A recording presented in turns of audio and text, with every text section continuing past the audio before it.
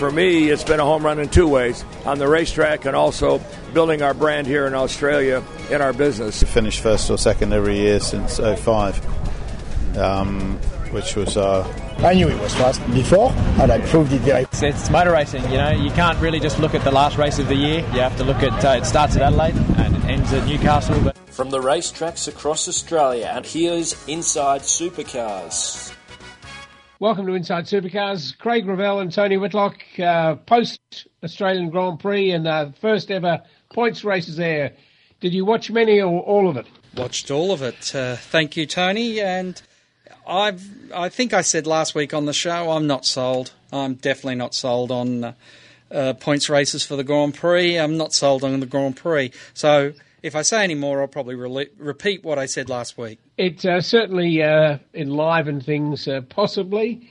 It added another spectrum too. And look, you know, in many ways it was interesting. I mean, certainly there were detractors as well as those for the Saturday night twilight race, which became quite interesting. Scotty Pye, of course, the excitement for that team and for him gaining his first ever win in Supercars. So that was a fantastic thing. But here we are getting ready for Symmons Plains. The points tightened up, as everything tightens at Symmons Plains with a lap record around the 50-second mark. But points tightened up after the first 6 races of the year. And so the teams are now on their way to Symmons Plains. There's only a 49-point gap between Dave Reynolds sitting second in the championship. He won one of the 4 races and Scotty Pye won his first ever, while McLaughlin and Whincup took the other 2, adding to their year-round tally. So Symmons Plains is interesting, Craig, because it's got a new qualifying system. I think we have used it some time ago, but it's virtually Formula One motor-style GP with 3 different phases, each of 10 minutes. So this weekend coming up, we've got on Friday 2 45-minute practice sessions, another 20-minute, I think it is, practice on Saturday before the qualifying session rolls out. And there are 3 distinct different sections, each of 10 minutes for qualifying. So those who get to the third round will have used their tyres more. So they won't be as probably doing the same sort of times in that session as maybe in the earlier ones, but it makes it interesting. It certainly adds to the equation because it's needed there. With 26 cars on a 2.4 kilometre track, there's not a lot of room. And then, of course, we have race 7 of our year's championship on Saturday afternoon, a 50-lapper. While on Sunday, it's another of the qualifying sessions with 3 10-minute qualifying sessions before an 84-lap race on the race 8 on the Sunday. So that's a fascinating look at what will be happening this weekend. Symmons, of course, is an interesting track. It's very novel. It's only a 2.4, the only one left of its length, I think, in the championship now. And it's second only to Sandown as the most used Australian Touring Car Championship, Supercar Championship track. It's been had 46 championship rounds there compared to Sandown's 48. And quite likely Sandown's coming up for its last ever in the near future with the housing estates looming on the horizon. Last year, of course, we had that rather disastrous and the worst ever probably accident we've seen in touring cars at a sprint round. On the Saturday, 11 cars taken out, leaving only 15, and none of them got points because the race was not deemed long enough. It had a time-certain ending, so that was brought to a close. And then of those 11, 4 of them never got to start on Sunday either. So it's a track that can certainly have a disaster very quickly. But it's interesting because we've got 5 of the 6 races this year won by the ZB. Whincup, with the last year model, he holds both the qualifying and the race lap record, a 50.96 qualifying and a 51.43 in the race. So it's going to be interesting with the new car. The AAA just sort of said they're just polishing the car now. But all in all, it's been a fascinating build-up for this event. And one man who, Craig, you've had time to talk to, Cam Waters, had a very busy couple of weeks. Yes, indeed. He took out the National Modified Sedan title in Horsham on the weekend, and so I spoke to him about the the championship, an Australian Speedway Championship, about racing Speedway and supercars, and we also had a chat about this new qualifying format. So it was interesting to hear his thoughts on what he can take from one to the other. And then, of course, you spoke to Nicholas Bates about predominantly brakes, but it's a very famous name in Australian motorsport. Of course, Rick has won so many endurance rallies and has been a production car stalwart over the years. And, of course, Neil Bates is in the Australian Motorsport Hall of Fame, along with his long-time navigator, Coral Taylor, for their successes throughout the rallying world. So it's a very sporty family. They come from Canberra, so they must be good people. And you spoke to them at the end of you spoke to Nicholas at the end of last year about how he's involved in motorsport. Indeed. The Bates family is one of those interesting families. Nicholas, of course, the younger of the Neil and Rick twins. And Nicholas heads up a company called Competition Friction, supplying the AP brakes for the category, both the drums and the discs and the rotors, calipers rather. Well, he'll see your drums if you want them. Yes, I'm sure they will. Anyway, after the break, we'll come back with Cam Waters. I've known his father for some years. Cam, of course, has got a history of winning championship. He won Formula Ford with Sonic. Then he won the development series he won that with FPR. I think he did win it with one of their cars. Yes, it was FPR. Anyway. Yep. In the NZ car. Yeah, his father, of course, has been around motorsport because he used to race Speedway up in Mildura, and his son Cam has gone on and taken the title, eluded him, but certainly Cam has well and truly given credit to his father for his start in motorsport. So after the break, it's Cam Waters. Each week, join the Inside Motorsport team as they look at all the news from across Australia and around the world. Yeah, I mean, it means a lot. Through the years, a lot of reference this race as one of our majors. 600 miles around here is no easy task. We were able to beat the 211 Super boys and meet Anthony Begley in the final, which we were able to take the win off him. So it was a great weekend for the Rapstada family. Inside Motorsport broadcast on community radio and online at sportradio.com.au. The views expressed on Inside Supercars, including the panellists and guests, do not reflect the views of the network, Thunder Media or Sport Radio. Any publication or rebroadcast of the show without the expressed written permission of Thunder Media is strictly prohibited. Cam Waters joins us now, and congratulations, Cam. It's not that often that you have a V8 supercar driver winning a Speedway National Championship, but that's exactly what you did at Horsham last weekend, taking out the National Modified Sedan title. It's a fantastic achievement, and who doesn't like having number one on their car? Yeah, well, firstly, thanks for having me, and yeah, it's absolutely awesome to obviously win a national title. I don't think many supercar drivers could say they won on dirt as well, so it's a fantastic weekend. It was great to leave with number one on the car. Now, it's not something you've just jumped in for the first time and tried. You've been running most of the season, haven't you? Yeah, so I've been racing Speedway on and off for about 4 years. I did a couple of years in a late model, had a year off, and then this is my second season in the modified. So, yeah, I'm not completely green at it, but it is different to, obviously, the supercar stuff, what I'm used to. So, it's fantastic to do it, and just good fun, really, to be able to race those things and seek to walk away with a trophy. What prompted you to get into the Speedway?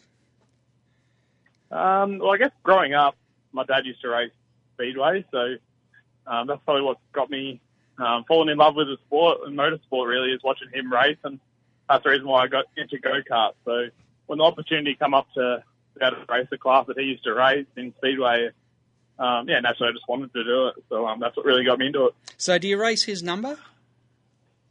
No, I don't actually. So the car owner, or the guy that I drive for, we run with his number. Oh, okay. And obviously you have got great support from NZ and a few other people that make it possible for you to be able to do a bit more racing on the side. Yeah, I got a fantastic supporter base. So obviously NZ have been with me since pretty much the Dunlop Series days. They're an awesome sponsor of mine, and I wouldn't be able to do it without them. But not just them, there's a lot of other sponsors on the car. Can't thank Travis and Karen Shaw, who own the car enough to let me drive it, and even my parents for getting me into it also. You are originally from Mildura. I imagine you spend most of your time in Melbourne these days? Yes, grew up in Mildura, so there's a massive amount of motorsport in Mildura. But yeah, now I'm based in Melbourne with the team. Now you didn't have it all your own way on the race over the weekend, and you started out of position 6. How quick were you able to work through the field, and were you always confident that you could get to the front? Yeah, we had an okay run through the heats to get enough points. So we started 6th. There was only a couple of points between 6th and probably 2nd. We knew we had a fast car, we just had to get to the front, and luckily the heavens opened on that first lap. I got into 3rd, and I knew from that point I could probably win it. So just slowly picked my way through and looked after the tyres, and come out the other side with number 1. And at what stage did you set a new track record? I think I set that about 25 laps in, so tyres weren't fresh or anything by that stage, so I was actually surprised that I got the lap record. But the car was handling fantastic. Now, does having the experience on the dirt help you when you're in situations like we saw at Melbourne a few weeks ago when it was absolutely torrential rain, or is there really no transferable skills? I think a little bit of it would probably carry over. Just natural car control really sets in any of those low grip circumstances. So speedway, you're always trying to find the grip in the track, and when it rains like that, it's pretty similar. You're always looking at the track trying to find dry patches or more grip. So it helps. I think it helps, but I don't really want to tell my competitors that. Hey, you're going down to Tasmania this weekend, and obviously one of the big things about a tight little circuit, much like a speedway, is the fact that you need clean air and need clean running, and Supercars have looked to address that this year by changing the qualifying process. What are your thoughts on those changes? Yeah, it'll be interesting to see how the qualifying format plays out. It'll be obviously a bit different to what we're used to, and put a bit more emphasis on practice, because that'll set what qualifying you're in. So I guess practice will mean a lot more now, looking at the results where you actually are, and hopefully it'll make qualifying a little bit more interesting.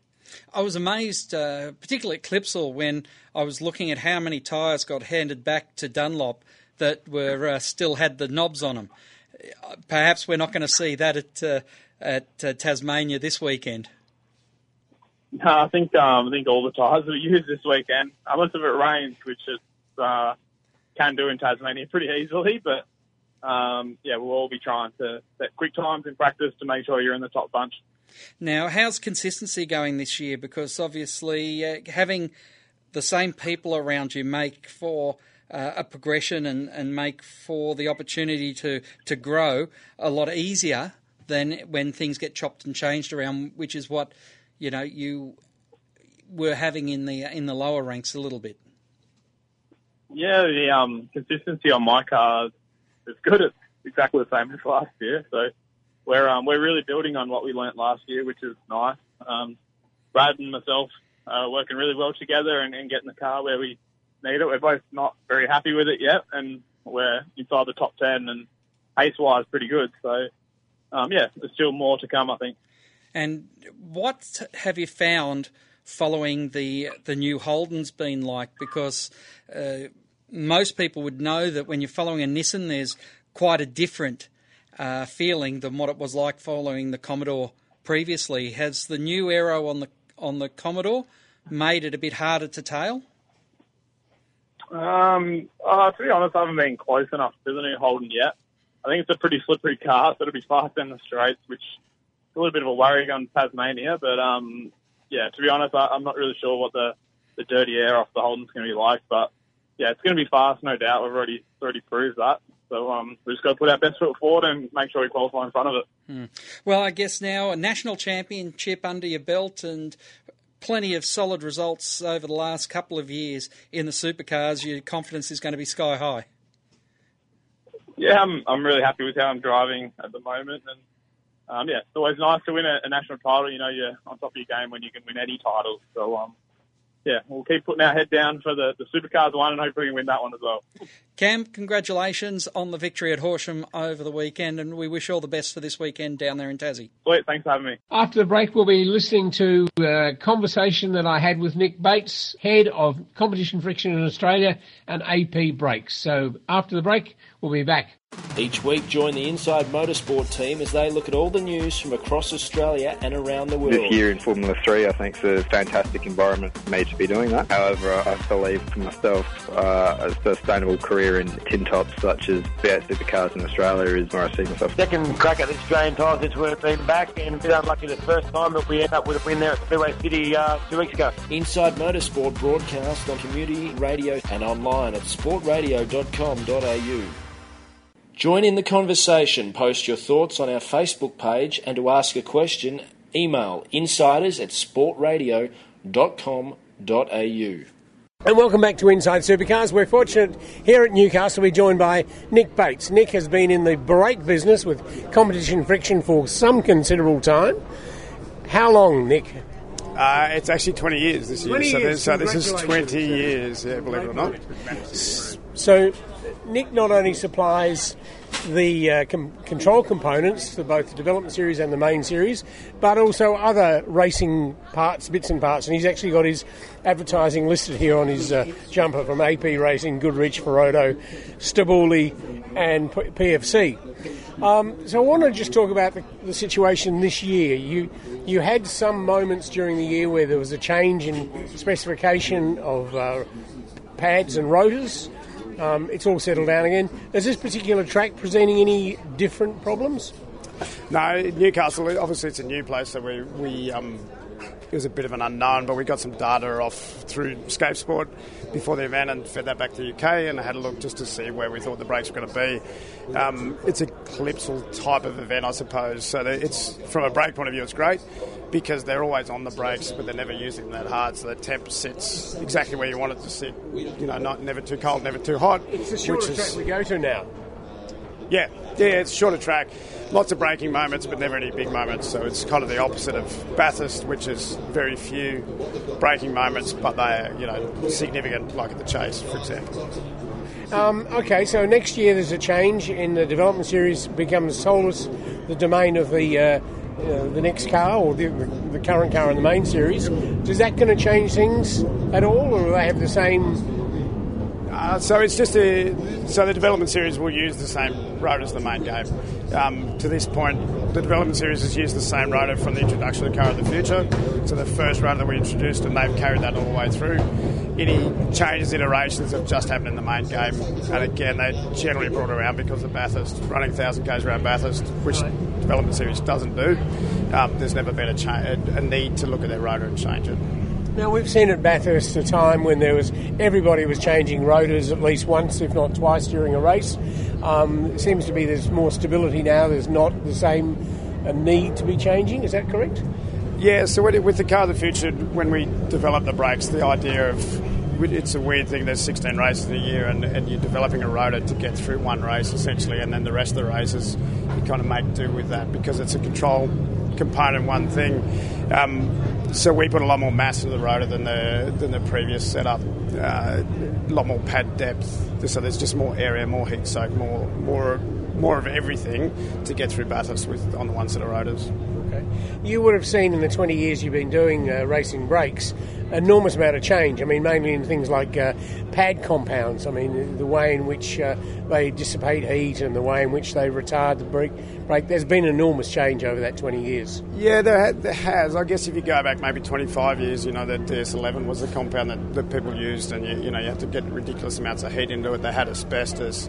They were very difficult to use. The pads probably now are much easier to use is probably the main thing. They've got a much wider temperature range that they run in, a lot more friction, so you're not developing friction with the rotor, with slots in the rotor. The friction just comes from the pad. So, you can get pads nowadays that have got 3 times as much friction as a pad from 20 years ago. So friction's easy. Control is probably the thing now you look for in pads, which is feel and modulation.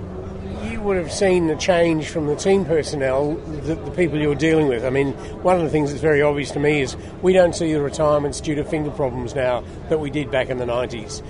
Finger problems caused by people who are not quite trained properly for what they were doing, or they were tired, or those sort of things have largely gone out with the more professionalism of the sport now.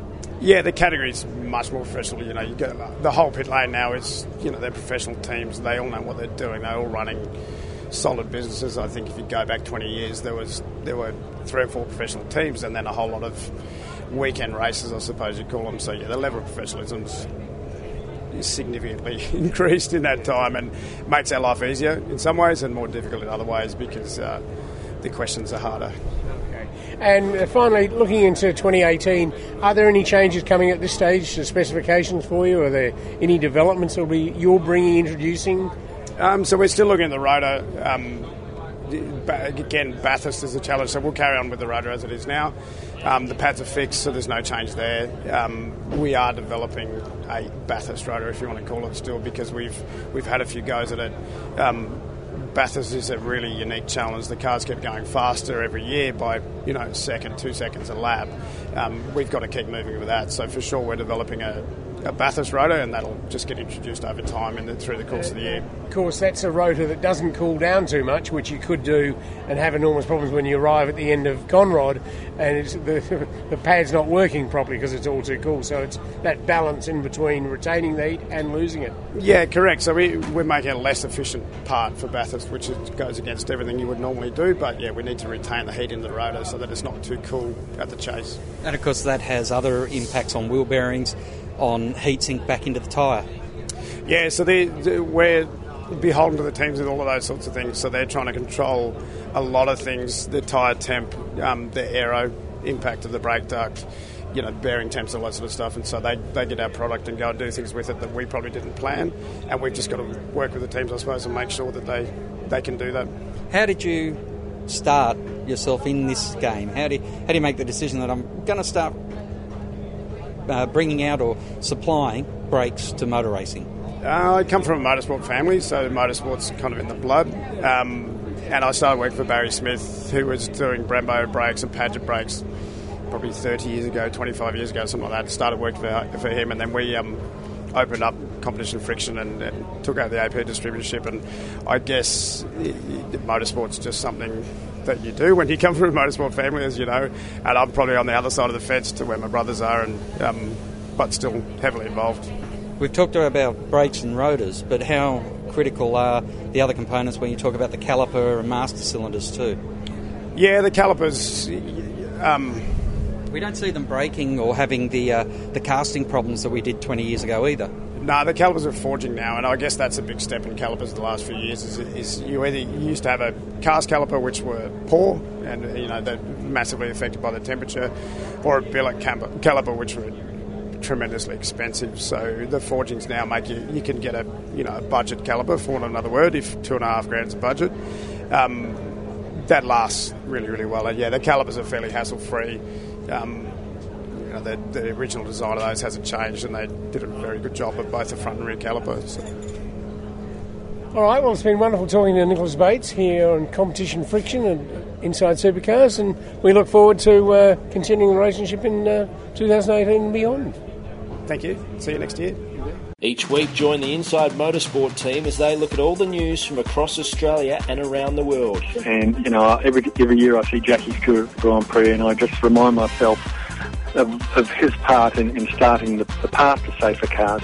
Dissecting the sport with interviews, news and opinion. Jack Brabham certainly left his mark not only on Australian motorsport but motorsport all around the world. Inside Motorsport broadcast on community radio and online at sportradio.com.au. Join in the conversation. Post your thoughts on our Sport Radio Facebook page. Welcome back to Inside Supercars. Craig Ravel and Tony Whitlock. Fascinating weekend. One of the things that happened at the Grand Prix was that it's not the first time that Nick Percat's been on a podium with BJR, but he's certainly enjoying his time there. He had a different engineer, I believe. Yeah, to be honest, I don't think I've really had a great weekend since I came out of Dunlop Series when myself, Chaz and McLaughlin would go toe-to-toe every single weekend. I think since then I've had a pretty interesting little supercar career. So, to get a home with BJR, which is something I was really keen to do for many years, and then last year I think I was just too excited to go well, and every time we were in a good position I would fuck it up really and hit the fence or something like that. And this year it's come in, I'm just a bit more relaxed. Got a really good home there, and car works well. And these cars, sometimes when you just take a step back from it and drive it properly, you go faster, and that's what's happened this year. And not forcing it, and just really enjoying working with the crew. And it's the first time in my career since hanging out in Albury. It's actually the first time in my career since in any stage go-karts, Formula 4, Dunlop Series or Porsche, I've had the same engineer 2 years in a row. And you look at Jamie, and you have the same bloke next to you for your whole life. So it's cool to have that. And Brad backs you, and they always try to make the car faster. And for me this weekend, it was just let the car do the work, and that's what it did. And I think it's the most consistent with the results in quali. Backed it up each session, got better and better. And then the races, obviously, we weren't back in the field up or anything like that. We deserved to be there, so it was good. Nick Percat was asked where was his engineer. He was not here. He's at a wedding. But he did all the work back at the workshop. Him and he did all the work, and that's why it's pretty funny that the weekend he's not here, that the setup he gave us to roll out with, we didn't touch. So maybe we'll just tell him to set it up at the workshop, and we'll just not bring an engineering book, we'll just leave it at home and go again. Andrew Edwards was doing the engineering for Nick Percat at the Melbourne Grand Prix round of the championship, and Nick said he seemed to like the role being in the main game. Yeah, I think he loved it, to be honest. He does a really good job for us at the top of the pyramid, I guess, making sure the engineers are under control, and then does a bit with Macaulay in the Dunlop Series, but I think he really enjoyed being back on a main series car. I think it's the first time he's probably run one of the top 2 BJR cars, because I think he came through and obviously was on the 3rd car before he kind of progressed through the position he's in now. So he enjoyed it, and it was really good to work with, and it was pretty fluent, to be honest. All the stuff on the radio was all normal. There was no issues there, and I think we only really knew about it a week or so ago, and we didn't really speak much before that, and rocked up here and off we went.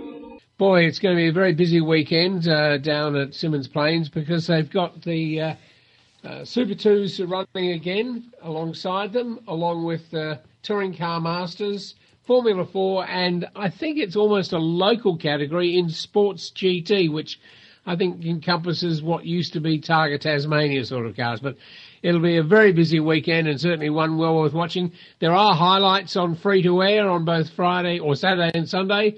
But if you're a Fox viewer, then you can obviously tune in and watch all day and all night. Well, at the Melbourne Grand Prix, it was all beer and skittles after the supercars had finished their race. Jamie Whincup was having a bit of fun when he was asked about how Melbourne was preparing them for Tassie in the next round of the championship. I think Dave loves the map of Tassie. So, yeah, we love getting down there, having a good time. How's your prep, Dave? I've been staring at it for weeks. Yeah.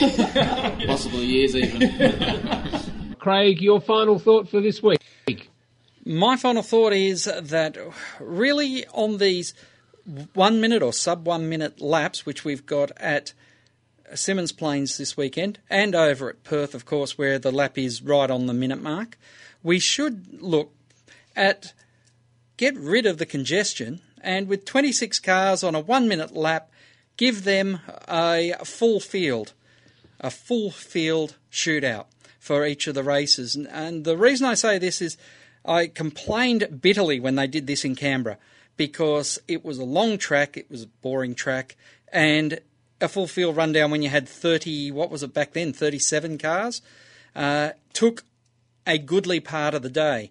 But when you're talking about a 1 minute lap, you're talking about a minute and a half, to get out and around for your warm-up lap, and then a similar time to get back in so you don't spoil someone else's lap. You could do it in conceivably less than 45 minutes, and you would then be talking about an absolutely pure racing lap. Wouldn't be too bad for the fans, in my opinion, and it'd certainly be interesting to see how quick the cars can go when they've got no one getting in their way and not having to worry about finding space, even in a reduced field like we're going to see the knockout style this weekend. But anyway, it's food for thought. I know that I complained bitterly when it was previously tried, but I think on the super short tracks, then there might be some merit to it. But I also think toughen up, sweetheart. Get out there with 26 cars on the track and find a spot. Craig, I'm looking forward to watching. I won't get to see Symmons Plains. I first went there in 1971 with a Formula 5000 as I was a number 2 or maybe even number 3 or number 4 mechanic. But I thoroughly enjoy it. It's such a simple little track. It's so difficult to get it right, but it provides such great racing, and I think it'll be an enormous amount of fun. It'll be great to see how Anton comes up, Anton Di Pasquale. He still sits in the top 20. He's 17th on points. Again, he's the top of the 5 rookies, and of course there are 5 rookies going in the main game there for the first time, and it'll be absolutely wonderful to watch. So Inside Supercars, we'll look forward to reviewing the results of next weekend at Symmons Plains. So thank you from me, and good night from him. Inside Supercars is produced by Thunder Media. Tune in next week for more at sportradio.com.au or lock in the podcast on your iTunes or mobile device. Search Inside Supercars.